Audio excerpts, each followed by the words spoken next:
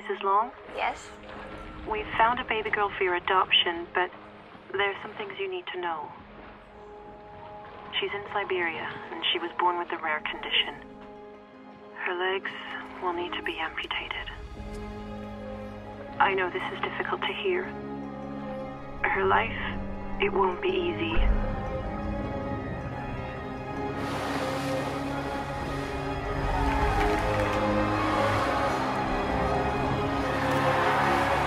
Mrs. Long?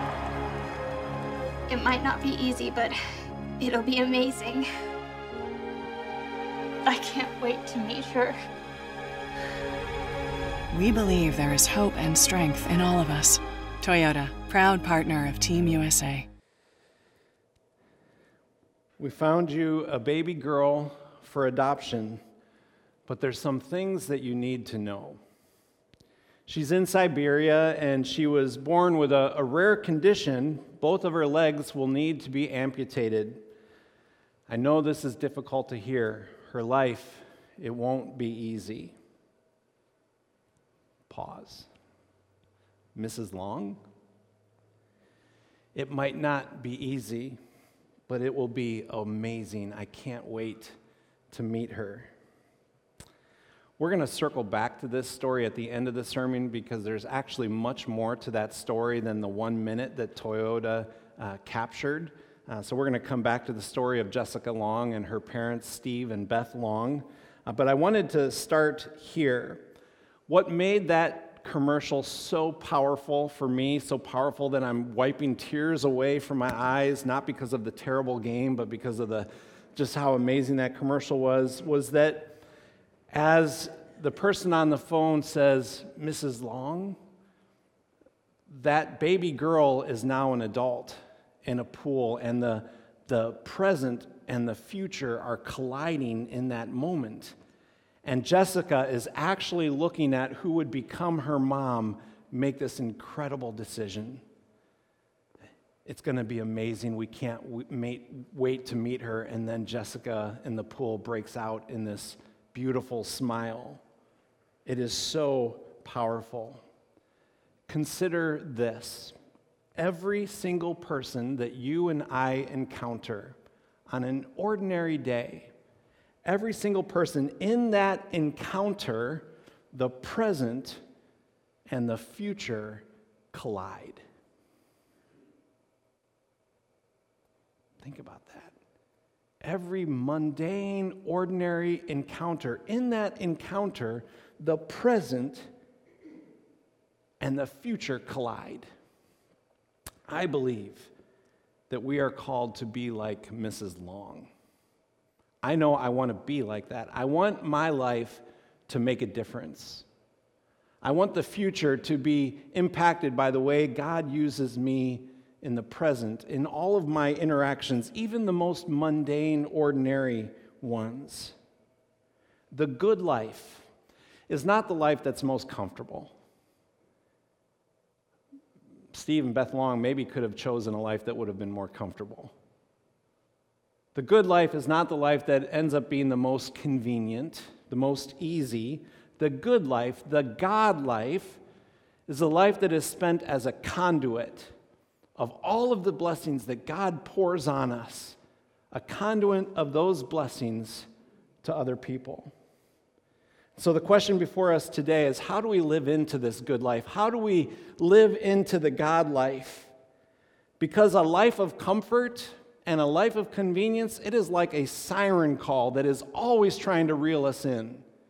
There's always this temptation to choose comfort and to choose convenience, sometimes at the expense of the God life. Well, I think the life that God calls us to live often comes down to what we see. It comes down to our vision. What we see, how we see, what we do with what we see. Mrs. Long didn't just see a baby with a rare condition as a hardship or an inconvenience to be avoided. She saw this as an opportunity to make a difference, to give this child a chance because the child was worthy of a chance. On this Sunday, we celebrate what we call the sanctity of human life. And what it does is it forces all of us to consider our vision, consider what we see and how we see. What do you see if in fact we see it all, because sometimes we don't see certain people? What do you see when you see the vulnerable and the oppressed and the broken and the wounded and the marginalized and the outcast people of this world? Because if you're going to read the Gospels, what you're going to find out is that Jesus had amazing vision, especially with those people. It was almost as if he came looking specifically for those people. It's not easy. Here's what's easy.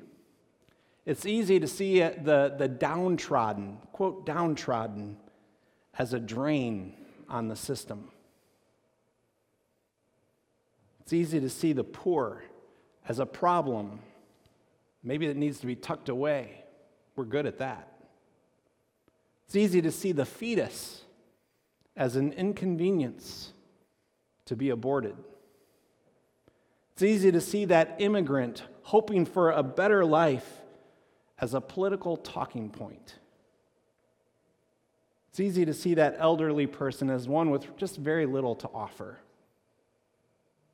It's easy to see that foreigner as someone who somehow is less than human. It's easy to see that minority as a caricature or as a stereotype. It's easy to see people whose sin may be different than ours as sinners with a big old capital S, while we see ourselves as sinners with a wee little s. Sanctity of Life Sunday is all about the intrinsic, God-given dignity of every human being, in the womb and out of the womb. It is utter hypocrisy to be so vehement about the dignity of every human life while they are in the womb, and then be silent, or worse, to malign the dignity of those same lives after they're born. And it is utter hypocrisy to be so pro-human rights and pro-liberty and yet deny the right of life to those who are not yet born. Jesus was pro-life in every respect. In every respect, Jesus was pro-life. It is probably the one thing, more than anything else, that drew people to Jesus. It's the reason that Christianity swept across the land like a California wildfire. It's the thing today that continues to draw people to Jesus. People, when they get to know Jesus, they can't help but love him, because Jesus can't help but love people. That's worth saying again. When people get to know Jesus, they can't help but be drawn to him, because he's drawn to people, especially those people who find themselves on the outside looking in. So we're going to take a quick spin, and the sermon's going to be a little bit shorter today because I want to come back to the story of Jessica Long. But we're going to take a quick spin through some of the Gospels where we're going to see Jesus in action. We're going to see how he sees and who he sees and what he does with what he sees. We're going to begin in Matthew 4, verse 23, which just offers kind of this broad overview of Jesus' ministry. Matthew 4, verse 23. Jesus went throughout Galilee, teaching in their synagogues, preaching the good news of the kingdom, and healing every disease and sickness among the people. News about him spread all over Syria, and people brought to him all who were ill with various diseases, those suffering severe pain, the demon-possessed, those having seizures, the paralyzed, and he healed them. Large crowds from Galilee, from the Decapolis, from Jerusalem, Judea, and the region across the Jordan followed him. Immense crowds from all over the land followed Jesus. How did one man make such a difference? Was it because Jesus was such a good teacher and a powerful preacher? I think that had something to do with it, but only something to do with it. I think it was because he was such a lover of people. The world was not accustomed to such love, especially and sadly from those in positions of religious authority. The world was accustomed to judgment, accustomed to a religion of fear, accustomed to intimidation. In a world where the downtrodden were pushed to the shadows, Jesus turned on the lights. Nobody was beneath him. Nobody was unworthy of his time or his attention. It didn't matter if they were a Jew or a Samaritan. It didn't matter the color of their skin. It didn't matter if they were a man or a woman. It didn't matter if they were a child or an adult, an insider or an outsider. It didn't matter if they were a saint or a sinner. What Jesus knew was that every man, every woman, every child, no matter what label they bore, every one of them was created in the image of God, and he knew that because he was involved in that. Yes, this is one that I knit together. Think about that. As he interacted with people in the present, he was also interacting with a creation that he had a hand in making. This was somebody that I knit together. So let's just take a quick spin. The woman caught in adultery. What did the Pharisees see when they saw her? When they looked at this woman, I think what they saw was a case study. They saw a theological talking point. They saw an opportunity to corner Jesus. What did Jesus see? He saw a woman.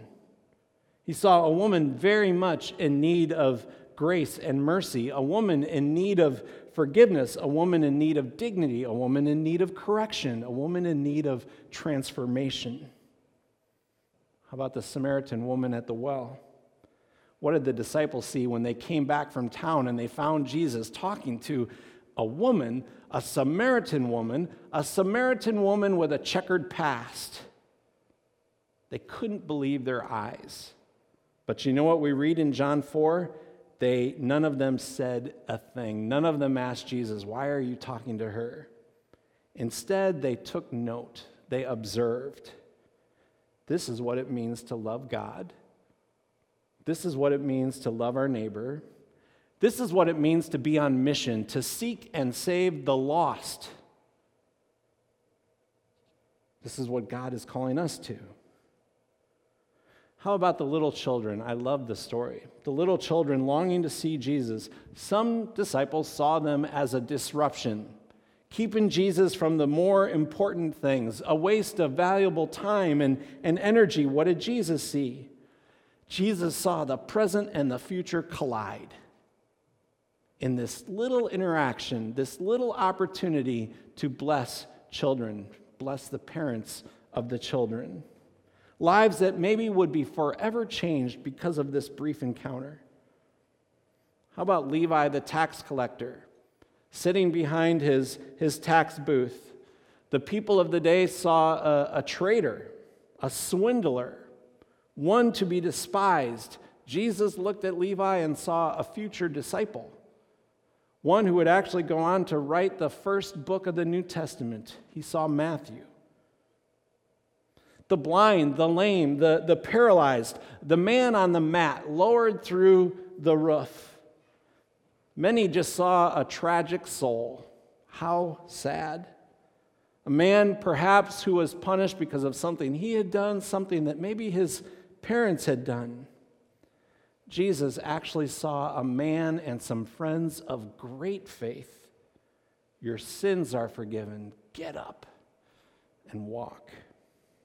Story after story after story, page after page. You cannot read a page of the Gospels and not see Jesus interacting with someone who was vulnerable, marginalized, outcast, despised. Jesus was drawn to those people. Nobody questions the sanctity of life of those whose life seems to be all together. We just kind of take that for granted. Of course they have value. Of course they have dignity. They're a person of repute. What made Jesus so radical is that he treated those at the bottom of the social ladder with that same dignity and value.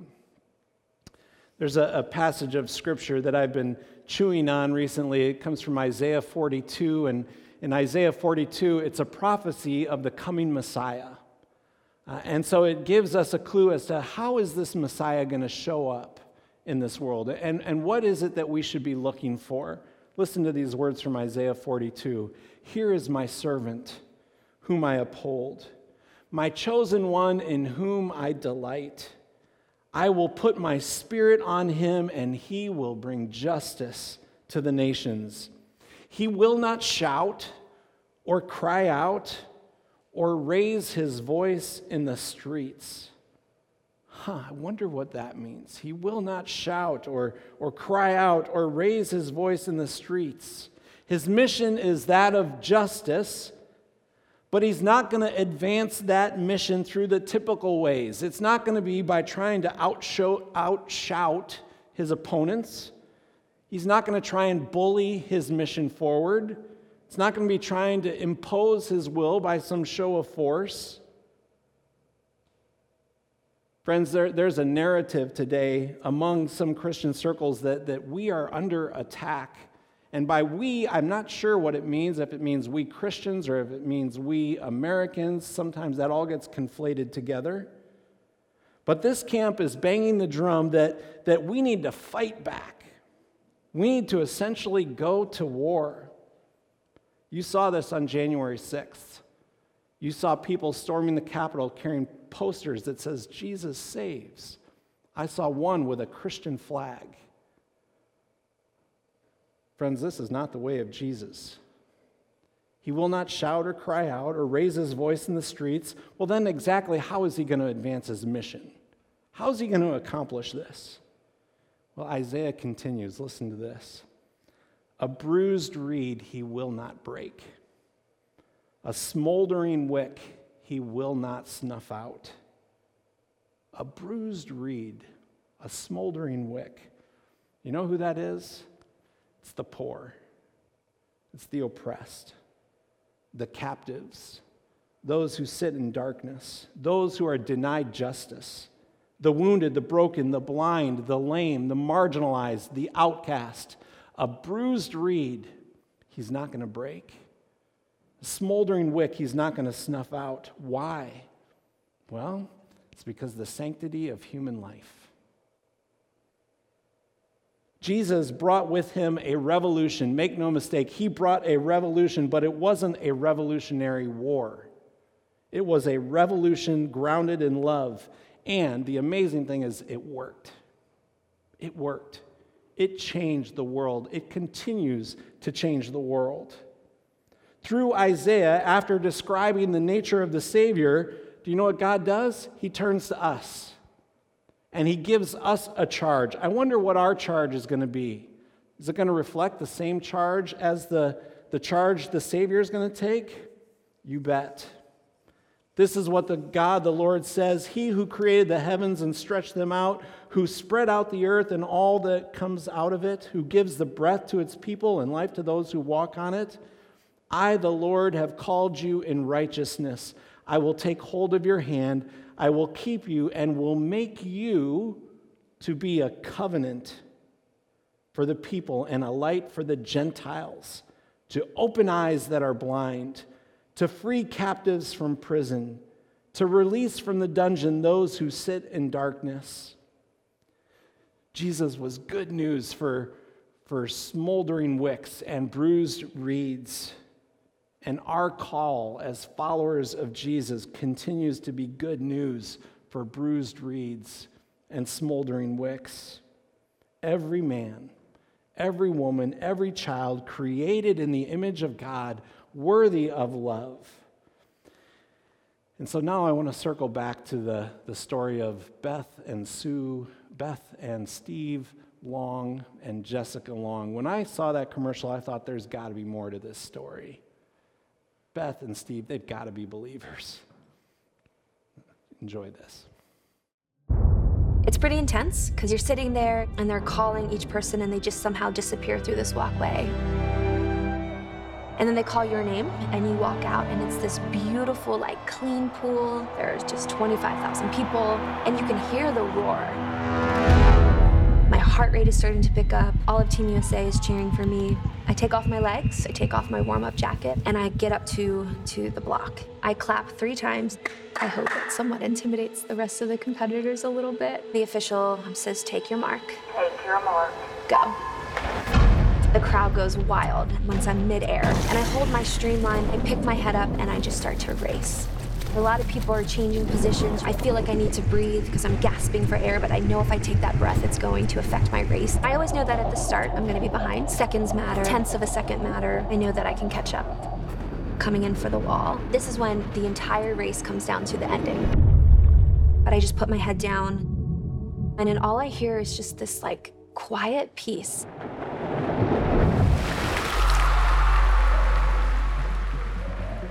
When I was born, I was put up for adoption by a young 16-year-old Russian girl. And due to a birth defect, she just wasn't able to care for me. During this time in Baltimore, Maryland, there was a family, Steve and Beth Long. They went to a church meeting and they saw a picture of me. And they were told that this little Russian girl has leg deformities and really needed to be adopted. And my mom just said, you know, we knew you were the child that God wanted us to adopt. So they decided to adopt me and another little boy from Russia. Went to the orphanage and got us both. Right away, they took me to see a specialist about my legs. And with what I was born with, it's called fibular hemimelia. So basically means I was missing all the bones in my lower legs. I did have a foot with 3 toes that they decided to amputate 6 months after I was adopted. So I could be fitted in these little prosthetic legs and learn to walk just like everyone else. When I think back on my childhood, I didn't feel adopted. I just knew I was angry. Angry that I didn't have legs. Maybe that's why my birth mom didn't want me, because I didn't look like a normal person. I was missing half my body. I felt like such a burden to my parents in Baltimore, you know, because every time I grew, I had to get a surgery. I had to get the bone cut back. And that was excruciating. I can't think of a single childhood memory that, you know, we weren't always at church or with our church community. And what I heard a lot of is that God made me this way. And God always had a plan for me, and God loves me, and I didn't like it. I knew I didn't like it. I knew I didn't want anything to do with this God that made me this way. To top it all off, I was born on leap year. So all of my life, the calendar would skip me every 4 years before I had an actual birthday, February 29th. And I think in my head as a little girl that just solidified how I felt about myself, is that I was non-existent.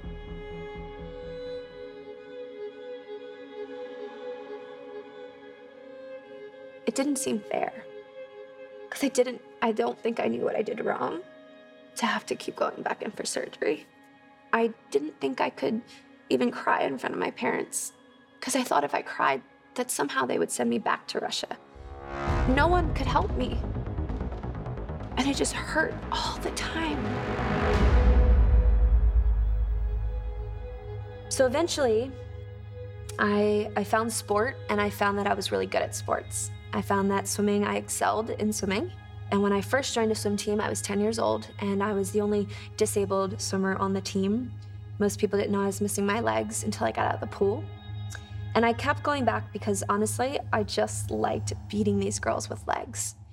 And it started to fulfill something in me, just earning love. Is it too good to be true? I want this so much, but don't know if I can trust you. In my first race, I turned and breathed to my competitor from Israel, and I remember saying, I did not come here to get second. And we touched the wall, and I had just won my first Paralympic gold medal as a little 12-year-old. And I was the youngest to ever go, the youngest to ever win a gold medal, and I think that that was the start of it. I started getting sponsorships and winning awards. I signed a deal with Nike, and I'm in Sports Illustrated, and I'm getting commercials. And I wanted to be perfect in everything that I did. There was one year I had 18 world record-breaking performances, and I didn't slow down. Reached the next gold medal, set the next world record. That's where my worth was. My worth was in swimming. My identity was swimming. I'm stuck in the blue. But at the same time, I was just broken and sad a lot. I had developed an eating disorder, really pulled away from my relationships, my family, and I realized that I had no control over my life.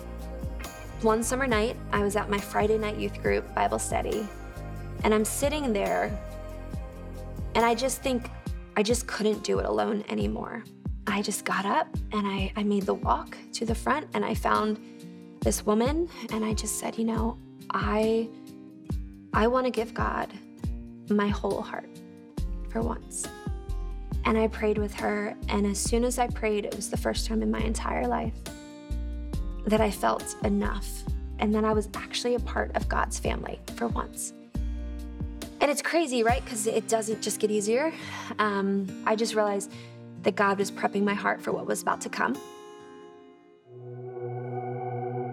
I'm in London at the games.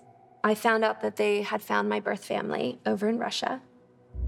All of a sudden, we were approached by NBC asking if I wanted to go back to Russia to meet my birth mom for the first time. Meeting my family, my birth mom, was something I dreamed of my entire life. So I decided to do that. And I took my little sister Hannah with me. It hit me all of a sudden, as soon as we landed in Russia, that maybe my birth family didn't want to see me. I felt really scared. Why did I come here? Why did I do this? And then we took an 18-hour train ride, 18 hours, and everything is covered in snow. I just kept reapplying lipstick and makeup. And Hannah said she didn't even put the lid on the lipstick because she was like, you just were so nervous. You just kept applying. And I think it was just because I wanted to present myself so perfectly yet again. So we pull up in front of their little purple house, and I took my sister's hand, and we walked together on the snowy, icy sidewalk. And you could hear my birth mom, Natalia, and my birth father were crying. Like you could hear tears. They come out of the back door, and my birth mom, she's just just crying, sobbing. She just kept saying, my Lena, I think she was saying my daughter. But she's crying, my birth father's crying. I was starting to cry, and I was like, I don't want to cry. And something she just kept saying was that she couldn't forgive herself for giving me up for adoption. And I think if I had not accepted Christ as my Savior, I don't think I would have forgiven her either. But it was in that moment that I realized that, God has forgiven me my whole life. And I did. I forgave my mom. I wasn't upset with her. And it was this moment that I've been angry my entire life. I didn't feel worthy. I didn't feel enough. That I just realized, oh my gosh, like God really had a plan this entire time. Coming home after Russia, it definitely, it was a heart change, but it also opened up a lot of other questions, and questions that I had to really come to terms and talk to God about, questions that I thought I already had answered. And I realized that it's okay to have those questions. It's okay to talk to God about it. Since accepting Christ as my Savior, I don't have to just go to God and have it all together. He knows that I don't have it all together. And I think it's something I still fight. I still fight that feeling of being in control. And I am constantly reminded every day that I need to give it to God. Every day when I put on these 2 prosthetic legs that are heavy, and they still hurt me. My legs still cause me pain. And I think it's honestly this really cool, beautiful reminder that I can't do it on my own. As determined as I am, I just can't.